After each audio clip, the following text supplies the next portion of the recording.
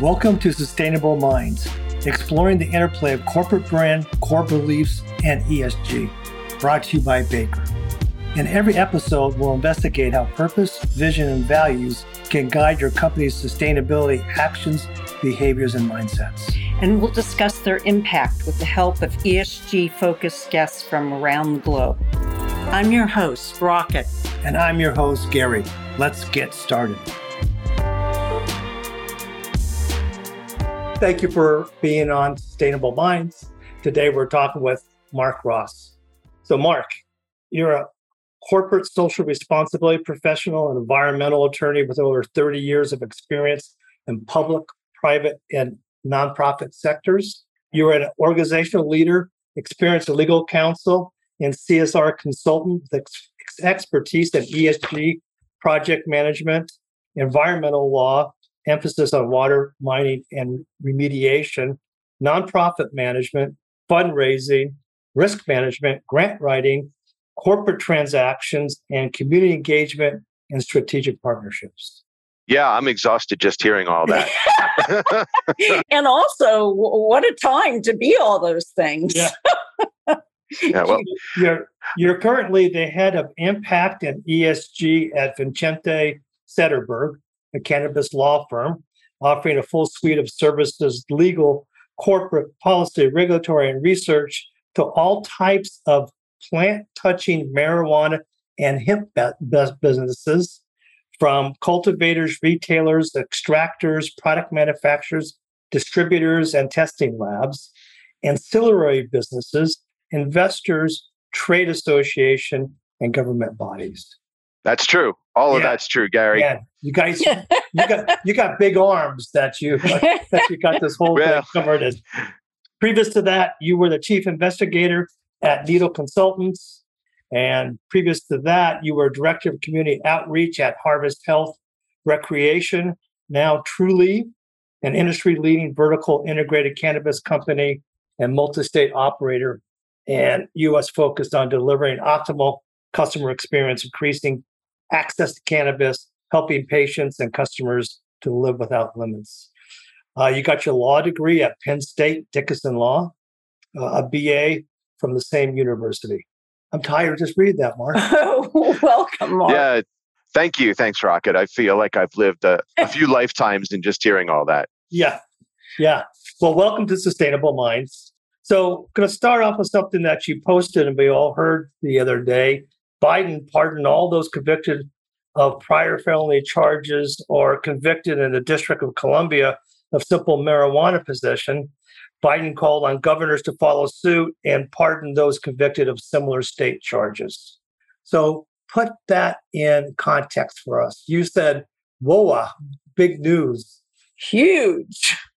It is huge news, Gary. And before I go further, thanks so much for having me on Sustainable Minds. I really appreciate it. Great to speak with you and Rocket today. You know, the news last week was certainly remarkable. It's the first time, even though President Carter had dabbled with the idea of decriminalization back in the 70s, it's the first time in 30 years that a president of the United States has done anything with regard to cannabis other than criminalizing it even more. And so it is important to note that this is coming from the bully pulpit of the President of the United States of America. It's also important to note that 6,000 plus lives will be changed by this. People that have been formerly convicted of cannabis possession at the federal level, that had an incredible amount of obstacles placed in their way as a result of that, whether it was educational funding or housing, jobs, a whole host of obstacles that can tag you with. The flip side to that is there isn't anyone in federal prison right now for possession only. So nobody's getting out of jail. According to the last Prisoner Project's analysis, there are still thousands of people in federal jails right now for cannabis convictions, whether it's intent to distribute, usually, or something along those lines. And so we still have, cannabis casualties in federal prison, and even more so at the state level. So the second part of that announcement was that, and President Biden can't do much about this other than encourage governors to take a look at these policies in the state.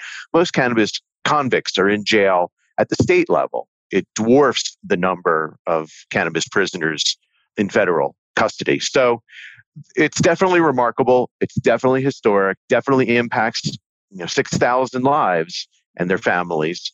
But there's a lot more that the president can do. And I guess the third part about that announcement was that he has asked the FDA to take a look at the scheduling of cannabis, which is right now a Schedule 1 drug with no known medicinal properties, which we all know is not true, at least according to the 40 states that have medical cannabis programs in place. So it is important, and hopefully it's the first step to remediating the war on drugs and making up for all of that insanity that cost this country hundreds of millions of dollars and hundreds of thousands of lives. And so I'm optimistic that this is the first step, but let's not be too rosy about what the step was. Yeah. What kind of step was it for actually the cannabis business? Yeah. I mean, there was a momentary blip in the stock market for cannabis companies that had been taking a beating over the last several months. And so there was that. But of course, the next day, cannabis stocks declined again. So for the cannabis businesses, it doesn't affect them, except that it's the first step towards hopefully a total decriminalization of cannabis, a total descheduling of cannabis, an ability for there to be tax reform, an ability for there to be banking, and for cannabis businesses then to thrive.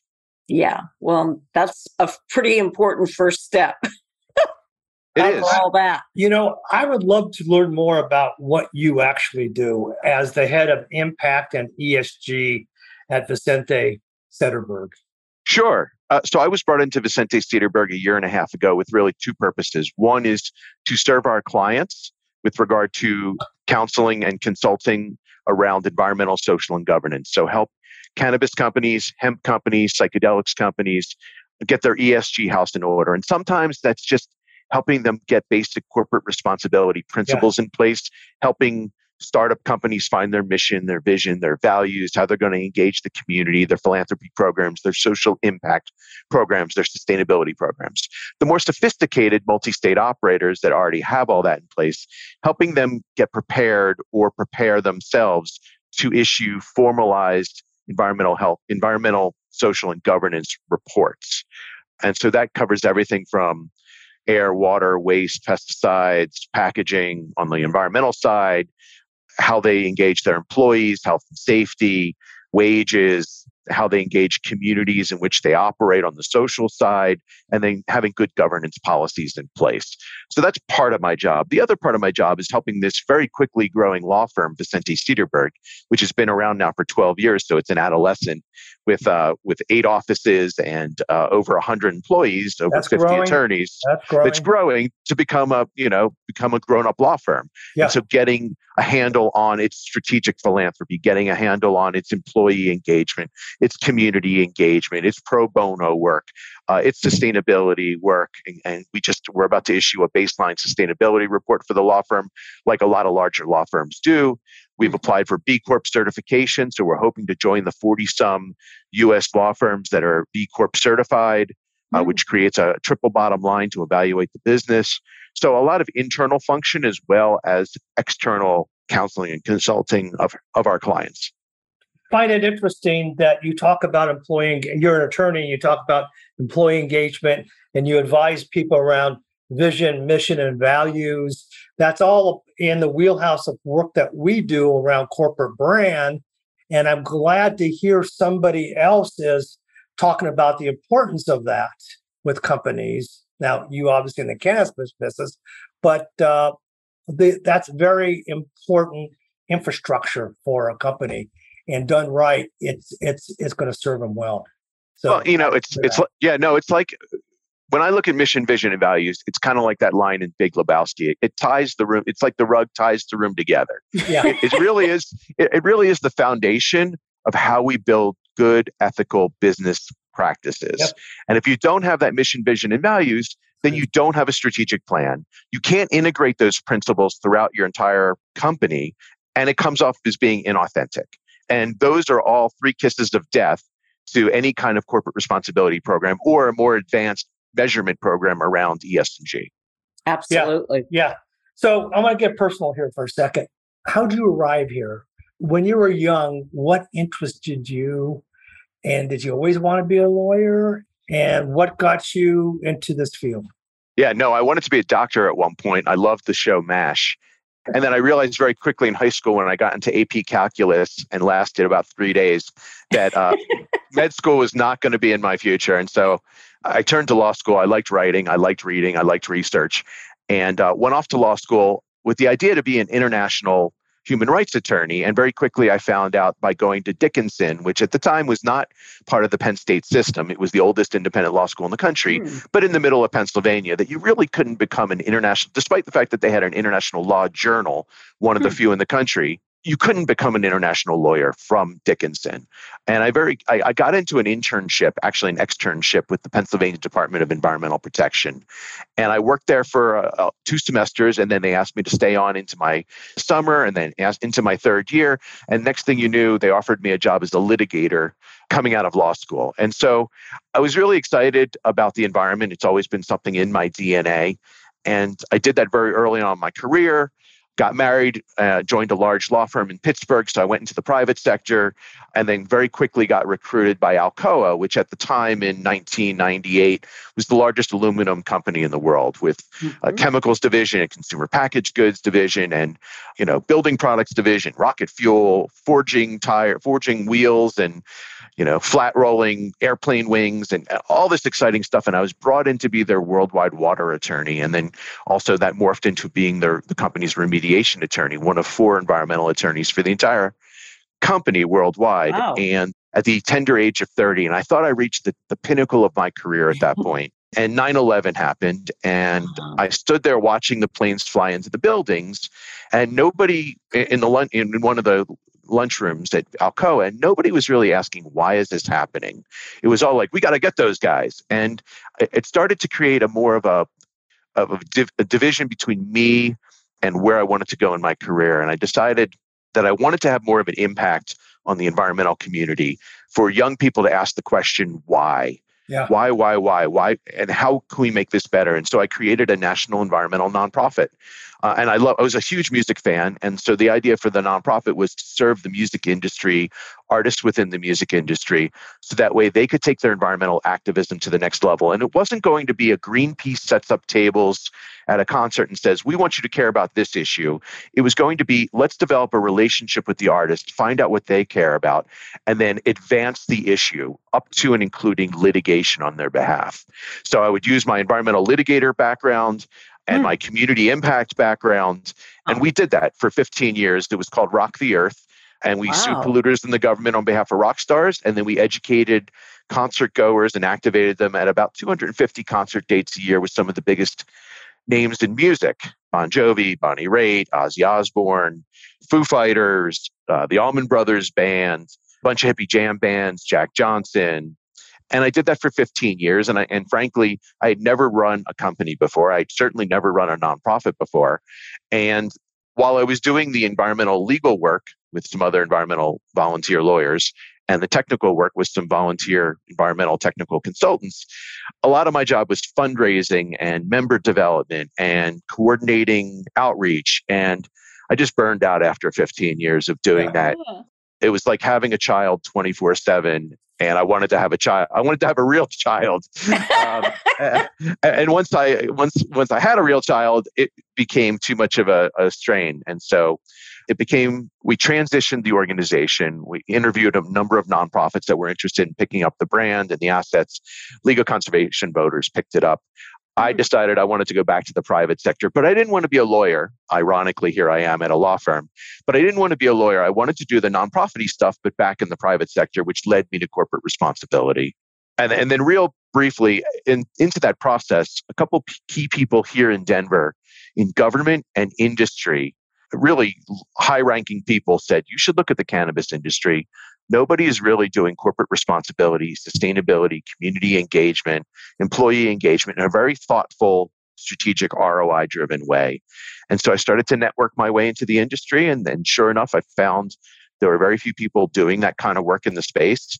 And I started to write about it, and then started to speak about it. And then I started to get asked to speak about it and interviewed on podcasts and speak at conferences. And then in 2019, Harvest Health and Recreation called me and said, and at that time they were the largest cannabis company in the United States. They had just gone public. And they had heard about the work that I was doing, the people that they brought in from alcohol and health and beauty products, consumer packaged goods, and they brought me in to scale their community outreach corporate responsibility program. Wow. And I was on my way in the cannabis industry. Well, let's talk about the cannabis industry here. Got a couple of questions around this, but the cannabis industry is growing rapidly, right? With global sales expected to reach 33.6 billion by 2025. Though the industry has seen significant improvement, particularly around legality, it continues to face many challenges. So I got a series of questions around this. I want to ask, the first question is going to be, what are those challenges facing the industry? Then I want to follow up specifically around ESG. So first, tell me about the challenges that this business is facing, because I read about it all the time, and it just seems like it's very volatile, turbulent, a lot of ups and downs in the business. No question about it. There are challenges facing the industry. I mean, there have been challenges facing the industry from before it was a legal industry.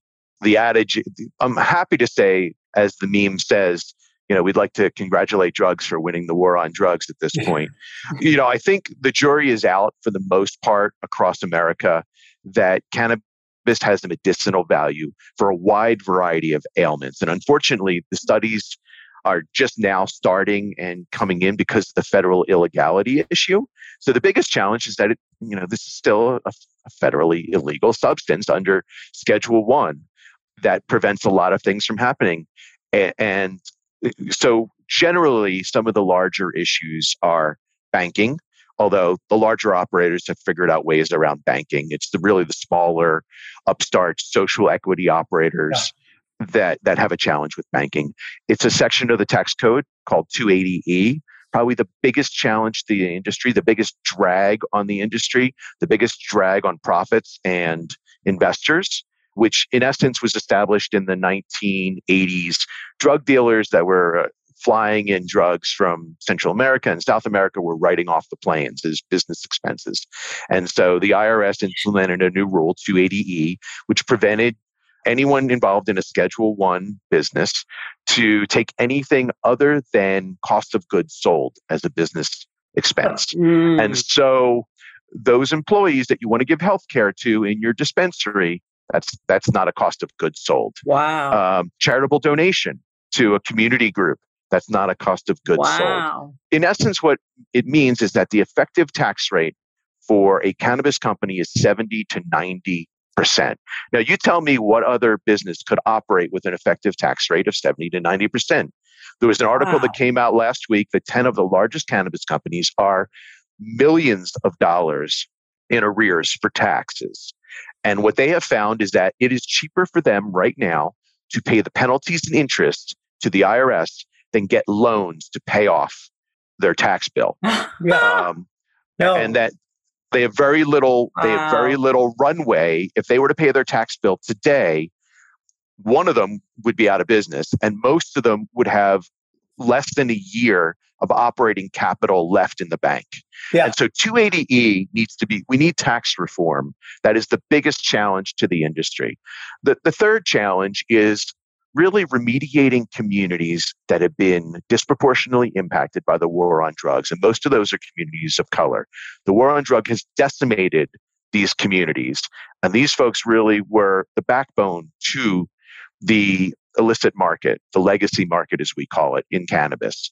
And we need to give those folks not only a leg up into the industry and move them from the legacy market to the legal market so they can do what they do best, which is cultivating, manufacturing, and selling cannabis, but also remediate those communities beyond those cannabis businesses to bring them up to standards where they would have been had we not, engaged in a 80-year war on the people, not just the communities, but the people themselves. And so those are some of the biggest challenges that the industry faces right now.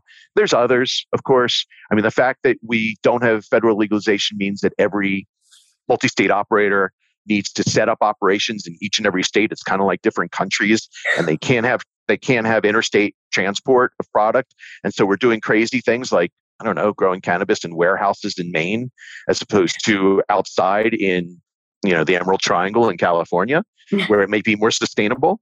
We're doing crazy things like that. We don't grow bananas in warehouses in Maine. You know what I mean? Well, that leads me to the follow-up question. And I find this, when I think about the cannabis industry, I think of a smaller industry. And I'm so glad to hear that you are talking to people about sustainability and how to think of themselves through maybe environment, social, governance factors. So I want to break it down. What are the challenges the cannabis industry is facing in ESG? Let's talk. And you were just talking about some of this. You were just mentioning this about the environmental aspect of this. Yeah, I mean, overall, there are three main headwinds facing cannabis companies from getting involved in environmental, social, and governance: measurement, reporting, and being compared to some of the third-party frameworks out there in the ESG world. The first is financial. Cannabis companies are incredibly strapped, as I just talked about, for the variety of reasons, mainly 280E. There is a lack of knowledge along a lot of the cannabis operators that there are actual positive impacts that can come from measurement and reporting, ESG. So sustainable efficiencies that can be established, for one; risks that can be managed and mitigated, for two; and then the third headwind right now with regard to ESG in the cannabis industry is this new, in the last 6 months, political headwind where ESG has been demonized by generally those on the right as some kind of socialist agenda to undermine capitalism. But then you also have people like Larry Fink at BlackRock and Jamie Dimon at JP Morgan Chase that say this isn't socialism, this is capitalism. It's risk mitigation, it's operating efficiencies, it's saving money, saving towards the bottom line, it's talent attraction, it's brand differentiation. All those things. All these things. And companies that do this and do this well outperform other companies, as has been shown in the stock market. Yep, and correct. So you've got this knowledge headwind, this financial headwind, and now overlay that with this political headwind and try to get that into an emerging practice in an emerging industry. And those are some of the challenges we have right now. On the sustainability side, we also have this other challenge. You have legacy operators, or quote unquote master growers, that have been doing it their way for 20, 30, 40 years. Same lights, same procedures, same nutrients, same pesticides, same watering practices. And now we're trying to scale that. And it creates an environmental sustainability nightmare. Now, the positive aspect, we've seen a lot of R&D around lighting that really has been driven because of indoor agriculture, mainly cannabis. So you have more efficiencies coming on board, whether or not they're affordable or not, depends on your CapEx and what you're willing to spend in terms of the cost of capital to build out an environmentally sustainable cultivation facility. Right. So you've got a knowledge deficiency, then you've got the financial restrictions and challenges that prevent us from being more sustainable. Flip side again, as more states are coming online, like New Jersey, like New York, they're requiring more sustainable practices. And so I'm optimistic that this industry will not only develop the tech, like LED lighting, to be more sustainable, which will in turn drive down carbon footprints, but you'll also have more states putting more requirements on operators that will enable them to be more sustainable. But right now, it's a patchwork of state by state, operator by operator mess in the sustainability area. Yeah. Another thing I thought was really interesting, I read in a post on the VS website, and you explain this. It says cannabis companies may be selling themselves short by cutting programs such as DEI and social equity from their overall company focus. I didn't even know that they had DEI programs. So, that's good and bad, right? Well, the publicly traded companies sure as heck better have a DEI program of some way, shape, or form, because they're trying to attract talent. And you have leadership in senior HR positions that know the companies that are committed to creating diverse and inclusive workforces outperform companies that don't. They simply do. There's a diversity of views, a diversity of backgrounds, a diversity of thought that comes into an organization that allows that organization to outperform other companies. The problem is some of these cannabis companies are so strapped right now, whether it's the tax burden or the fact that they're underwater and their quarterly earnings are in the tank and their share prices are in the tank, and they're just trying to keep the lights on. And as my old boss at Harvest told me, when your company is on, when your house is on fire, you're not worried about what color the paint is on the walls, and you're certainly not trying to put an addition onto the house. You're trying to put out the fire. And so a lot of that thought happens in the cannabis industry in some of the larger operators. And we've seen it across a number of companies that have had successive quarters of negative earnings where they cut back on some of these programs. And they are selling themselves short because they are a pathway to greater efficiencies. They are a pathway to risk mitigation. They are a pathway to creating more successful businesses. But there are some hard decisions to be made in the C-suite, and I don't sit there. Yeah. So building on that and something that you spoke about earlier in advising cannabis businesses, you spoke about vision, mission, and core values.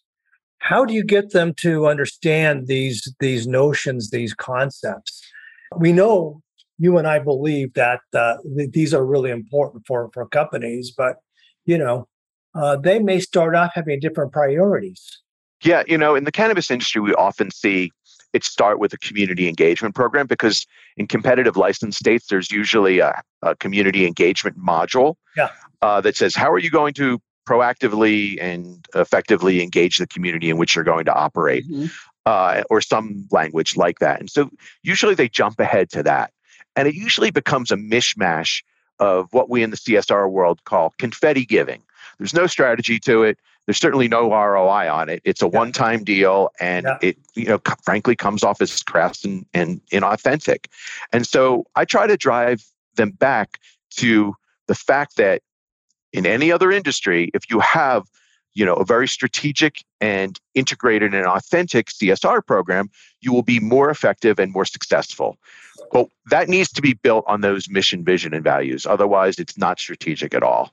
And so that's how you tell the story. You need to have those foundational pillars in place before you move on to the next step. You got to crawl before you run.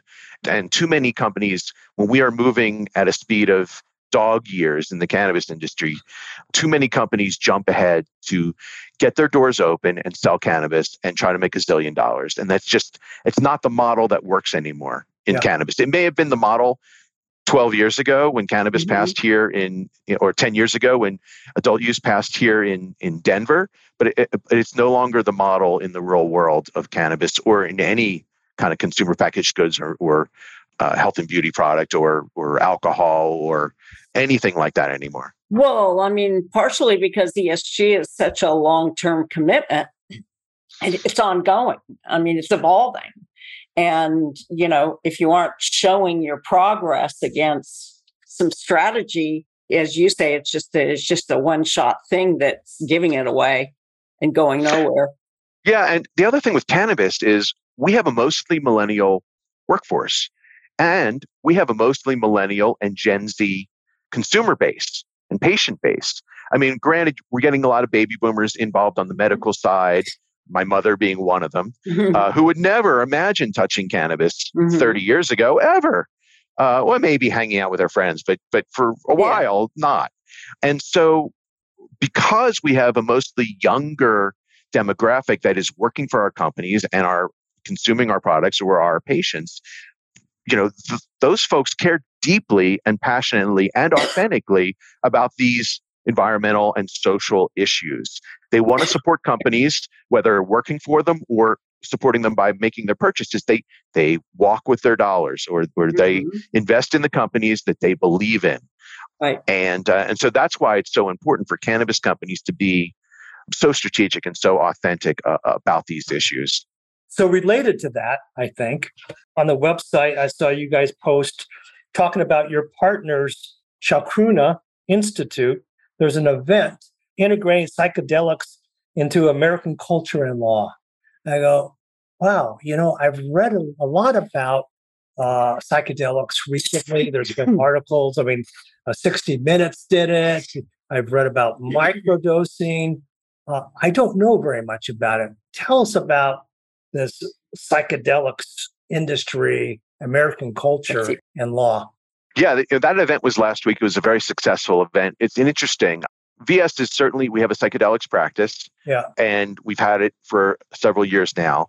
What I find most fascinating about the psychedelics industry is that I believe there will be federal legalization of various psychedelics before there is cannabis, honestly. Yeah, really? Just because they've been able to study them over the last several decades. I mean, you've got a ketamine that is already a licensed product and use for a variety of ailments. Therapy, exactly, in many states that's already recognized as that. We have MDMA or ecstasy finishing up its third round, its phase 3 trials with veterans that the organization MAPS has been leading that charge. And then you've got, Michael Pollan from The Omnivore's Dilemma with his book, How to Change Your Mind, and his series on Netflix, How to Change Your Mind. We've seen a tremendous amount of movement on psychedelics and the truly miraculous medical, psychological impact they can have on folks with PTSD or trauma or addiction. All of those elements are, right now we've got a mental health care crisis in this country, in this world, but more so in this United States of America. And Colorado ranks near the bottom, frankly, in the United States of healthcare, mental health care. And so if we can find new ways that are safe, but also recognize that there is an ancestral responsibility to indigenous communities to recognize that these medicines have been used for generations in the indigenous communities. So we need a method to legalize, decriminalize, but we also need to regulate. Because we don't want, say, anyone saying, I'm a shaman, come into my facility and we'll roll the dice. You need to have regulated opportunities as well as a pathway for the indigenous communities and the religious communities that take part in these ceremonies that truly are rituals and ceremonies to be respected as well. So it's a fine line about how do you legalize and put guardrails on, safety guardrails to a business model, while at the same time allowing for this grow, gather, and give model.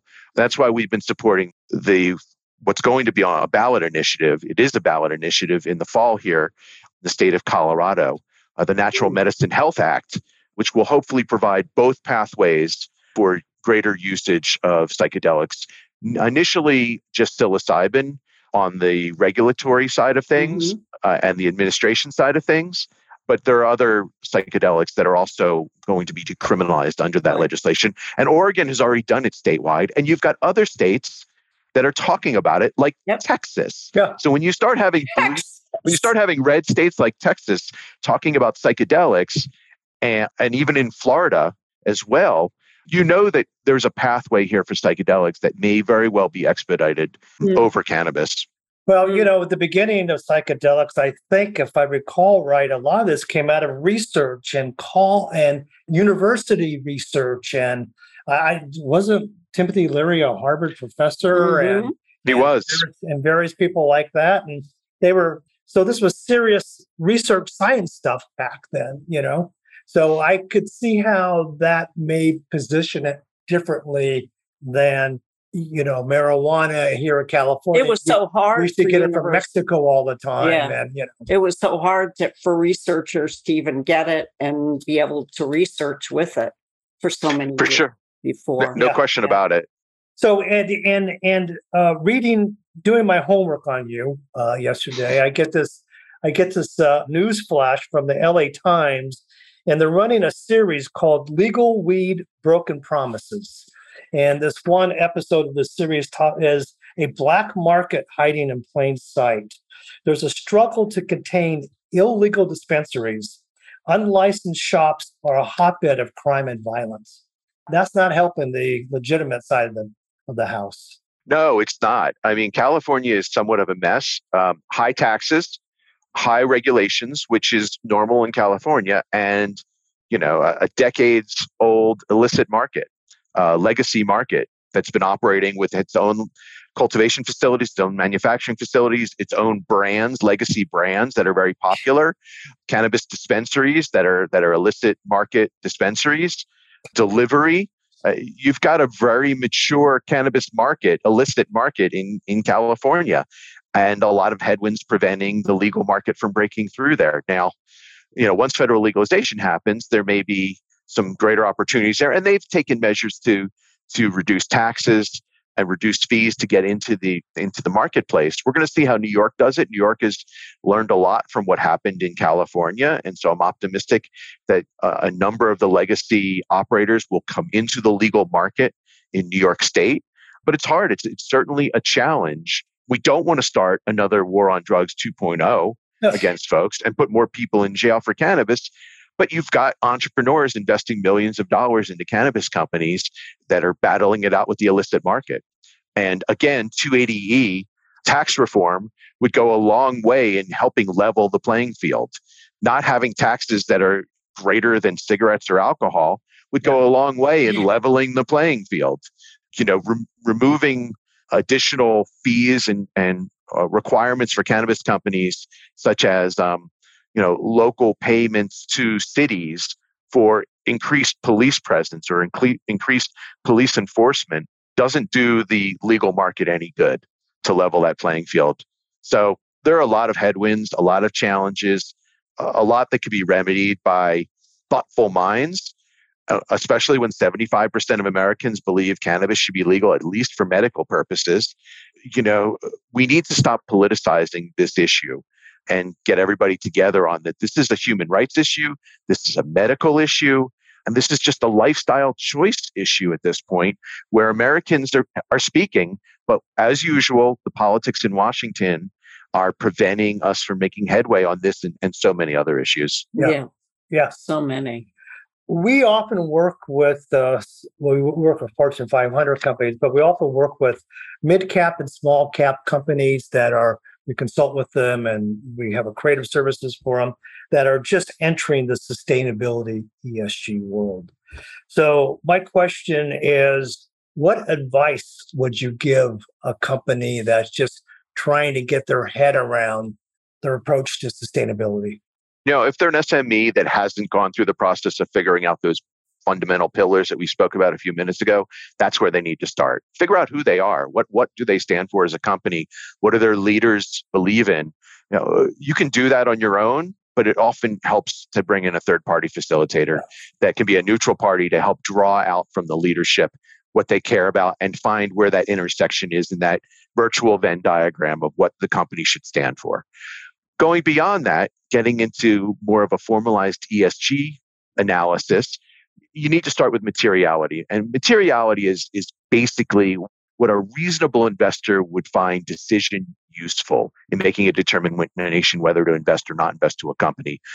And so you need to find what your material pain points may very well be, where your risks are and where your opportunities are as a business, and then start to measure, because unless you measure it, it's not going to matter. Yeah. See, we measure what matters to the particular company, where the particular risks are, and then start to create goals from there.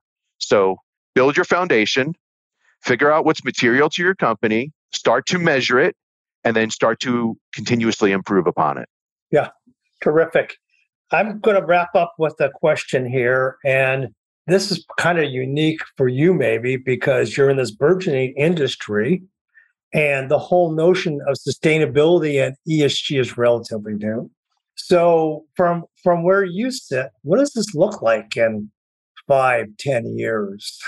Where are we going to be? I mean, through your lens, what do you see here? It's an emerging practice in an emerging industry. But I've already seen, as I mentioned earlier, this industry is moving in dog years.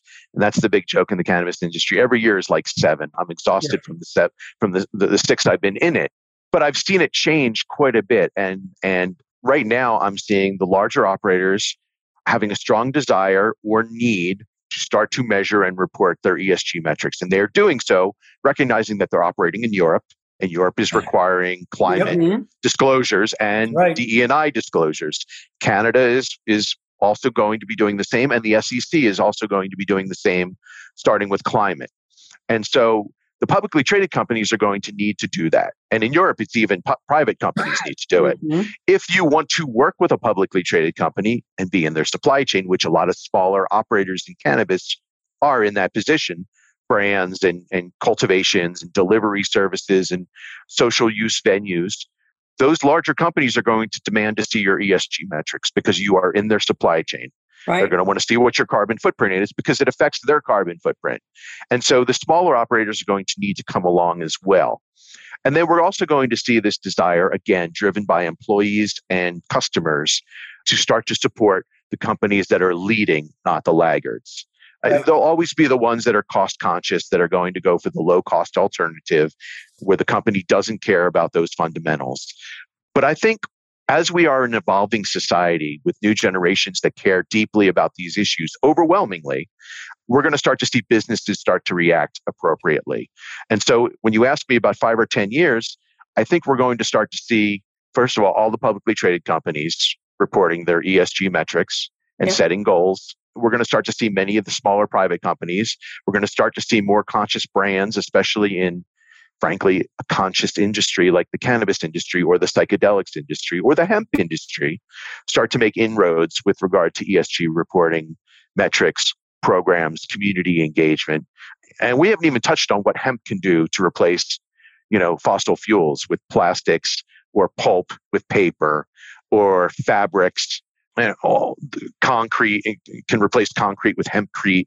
There are so many different uses of hemp that are more sustainable than the way we've been doing things as a human race.